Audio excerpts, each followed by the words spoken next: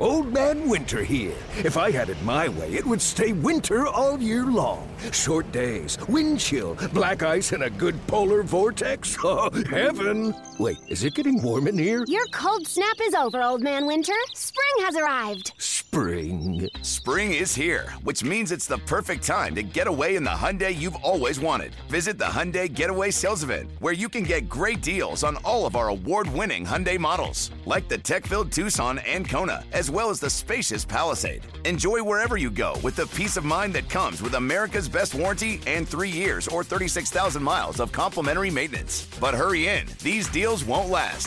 Add more joy to your journey at the Hyundai Getaway Sales Event. Now get 0% APR or up to $1,500 bonus cash on the Hyundai Tucson. Now, during the Hyundai Getaway Sales Event. Offers end soon. Call 562-314-4603 for details.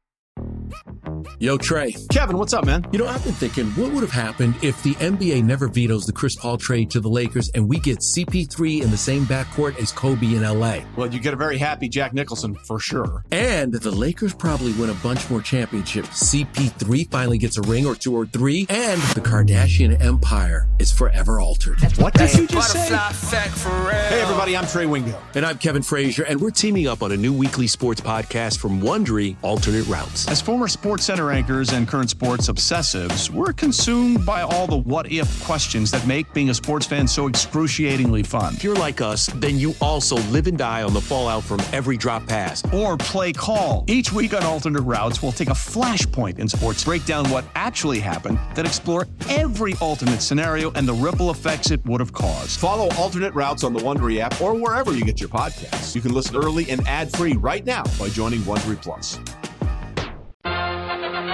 It's the Amazing Rico Brogna podcast with your host, Evan Roberts. Hey, everybody. Thank you for listening to Rico Brogna. I'm very excited for today's episode because, as you may know, the Hall of Fame announcements will occur in about a week. And a favorite all-time Met is on the ballot for the first time, Carlos Beltran. So we will devote this episode to Beltran himself, his legacy as a Met, his time with the Mets, how we feel about him now, how we would treat him if he ends up in the Hall of Fame, especially with the Met cap on. So we focus on Carlos Beltran on today's Rico. Couple of quick things. Very excited to tell you that we'll have a bonus edition of the Rico this week in honor of the New York Giants taking on the Philadelphia Eagles and in honor of Foo Philly, something my partner Craig Carton created many years ago. We will have a very special edition, a Foo Philly edition of Rico Brogna, where we will talk about all the things we hate about the Philadelphia Phillies. Now, a couple of things. I mentioned late in the podcast last time about possibly doing a rewatch where we pick a Met game in history. It's available on YouTube. Give ourselves a couple of weeks. We all watch the game, and then we have a podcast basically reacting to the game that we watched, whether it's a game that we watched a long time ago or a game maybe we never saw in the history, in the annals of the New York Mets. I'm noticing in the emails and the tweets a common game. And I'm very surprised by this because I really wasn't sure what Met fans were going to say. I figure, maybe you'll bring up Game 6 NLCS against the Astros in 86. Maybe you just say Game 6, 86 World Series. But I'm seeing a lot of negativity. It's almost like we're masochists as Met fans. I'm noticing, and I've seen this a bunch of times now, the idea that we should all rewatch Game 7 of the 2006 National League Championship Series, which is kind of ironic that we're talking about that as we prepare to do a podcast devoted to Carlos Beltran. But I don't understand this. Now, Pete, you explain this to me. Are you a masochist? Like, would you like to go back and watch one of the most painful games in the history of the franchise? I'm a Mets fan, so I think the answer has to be yes. I don't understand this. Like, why? Especially most of the audience, not everybody, because I'm sure we have some people in their early 20s, late teens who don't remember 2006. Maybe they were alive, they don't remember the game. But we all remember the game. Like, do you really want to go back and watch that? There's other bad moments in Met history we could rewatch. You want to watch Game 1 of the 2000 World Series while we're at it? Want to watch, I don't know, Game 5 of the 2000 World Series or Game 5 of the 2015 World Series. I mean, there are so many examples of crap we can go back and rewatch. It's weird that that's the game that people want to see again. I think that game symbolizes the moment where what could have been. We felt that team, and we've talked about this before multiple times, and we just felt that team had something about them where they were destined to win the World Series, and that moment, it was set up for us. And instead of Carlos Beltran walking it off, it was strike 3, game over, season over, and then we saw what the Cardinals did versus the Tigers, and like, oh, that could have been us. So there's a lot of that back and forth, I think, Phil. Oh, I get it. No, I understand. I will still listen to the people, so obviously you can email us, thericob@gmail.com, tweet at us. Let me just suggest one game, and I'm not going to force this upon the people, but I want to suggest a game that, I have to be honest with you, I'm not sure I've ever watched. It's a little bit before my time, but I think it could be a good learning experience. Game 7 of the 1986 World Series. And the reason I bring that game up is we all know about Game 6. I mean, it's legendary. We all know about Game 6 of the NLCS. But Game 7 of the World Series, think about this. Winner take all game, following the dramatics of winning Game 6, and the Mets were losing the game. Like, it's almost a forgotten about treasure in Met history. Game 7 of the World Series, we're trailing in the game. We come back. I don't know. I'm just throwing it out there. I'm not going to be a dictator on this, okay? I'm not going to force upon a game onto all of us, but it was a game I thought about. Like, that could be fun to watch. The last time the Mets won the World Series in what is sort of a forgotten game in the history of the franchise. So I love that idea. That's actually a really great idea. I mean, it'll be depressing again because that's been so long ago. The other thing, the thing that I was thinking, the game I was thinking of was because we were both there that day.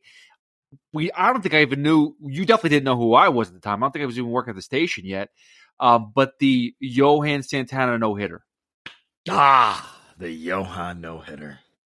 Passion, drive, and patience. What brings home the winning trophy is also what keeps your ride or die alive. eBay Motors has everything you need to maintain your vehicle and level it up to peak performance, from superchargers, roof racks, exhaust kits, LED headlights, and more. Whether you're into speed, power, or style, eBay Motors has got you covered. With over 122 million parts for your number one ride or die, you'll always find exactly what you're looking for. And with eBay Guaranteed Fit, your part is guaranteed to fit your ride every time or your money back. Because with eBay Motors, you're burning rubber, not cash. With all the parts you need at the prices you want, it's easy to turn your car into the MVP and bring home that win. Keep your ride or die alive at ebaymotors.com. Eligible items only. Exclusions apply. Yeah, that's a happy one. That makes me smile. And that's something that we should do. We should invest into some of the highlights of the Mets' career, a little bit the history. And that's a game. Again, we were both in the stadium. We both weren't sitting next to each other. I'd love to hear your take of certain plays, certain situations. The finale when at the end we even saw Gary Carter jump on the field, even though it wasn't Gary Carter. Like, just the euphoria of those moments. I'd love to go through it with you. So that'd be awesome for me. So that's the nominee from Pete. I'm nominating Game 786. I'll continue to sift through the emails and tweets, and we'll make a decision coming up in the next week or so. All right, one other thing before we get started. Obviously, Adam Duvall signs with the Boston Red Sox. That was the fourth outfielder apple of my eye, if we were picking guys we preferred. And he signed a reasonable deal with Boston, 1 year, $8 million. Brian Anderson, who was not the apple of any of our eyes, went to Milwaukee. He would have been another nice option. But the Mets respond. The Mets have obviously signed Tommy Pham to a 1 year contract, about $6 million in guarantees, a couple of $1 million in incentives. This is a name we talked about briefly when mentioning a fourth outfield option. I was never enamored with Tommy Pham for a couple of reasons. Number one, he's going to be 35 years old when this season starts. He was not very good a year ago. He was not very good in 2021. While he was a productive player in 17, 18, and 19, we're talking about 4 years ago now. He is slightly better against lefties, so the splits obviously favor him as a guy who will get most of his at-bats against left-handed pitching. But he's not great defensively. He doesn't steal the same amount of bases he used to. I just don't think he's that productive of a player. Now, I also understand we're talking about a fourth outfielder. I think at times when we spoke about this spot, we not only envisioned a fourth outfielder, but a guy who could slide in and be that right-handed designated hitter. Because Darren Ruff, to me, is not an option to be on this team. It doesn't feel like the Mets are looking at Francisco Alvarez as that option, as much as I'd like him to be that option. So right now you're talking about Mark Vientos possibly getting that opportunity, which is fine. Vientos could be great. He could put it all together. He wasn't exactly given much of an opportunity last year. Tommy Pham is not that guy. Now, I don't view Tommy Pham as somebody that's going to get a bunch of at-bats as the right-handed DH. And if he does, that's not ideal. Now, Tommy Pham is a depth guy. Tommy Pham is a fourth outfielder.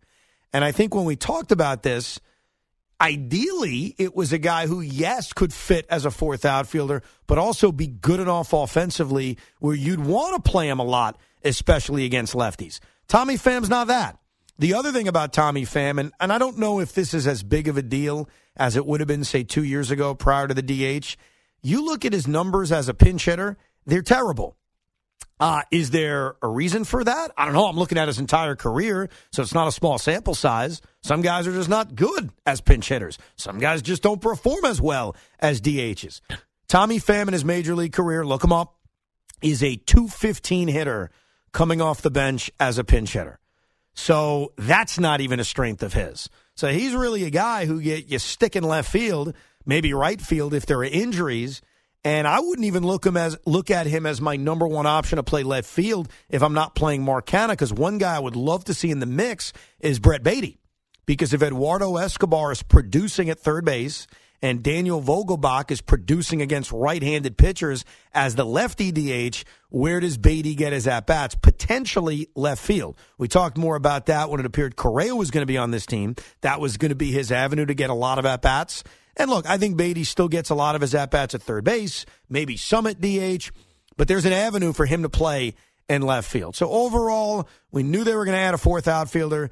Tommy Pham was not at the top of my list. It's not the end of the world. I'm not going to panic, but I'm also not going to sugarcoat it and tell you this is a great move.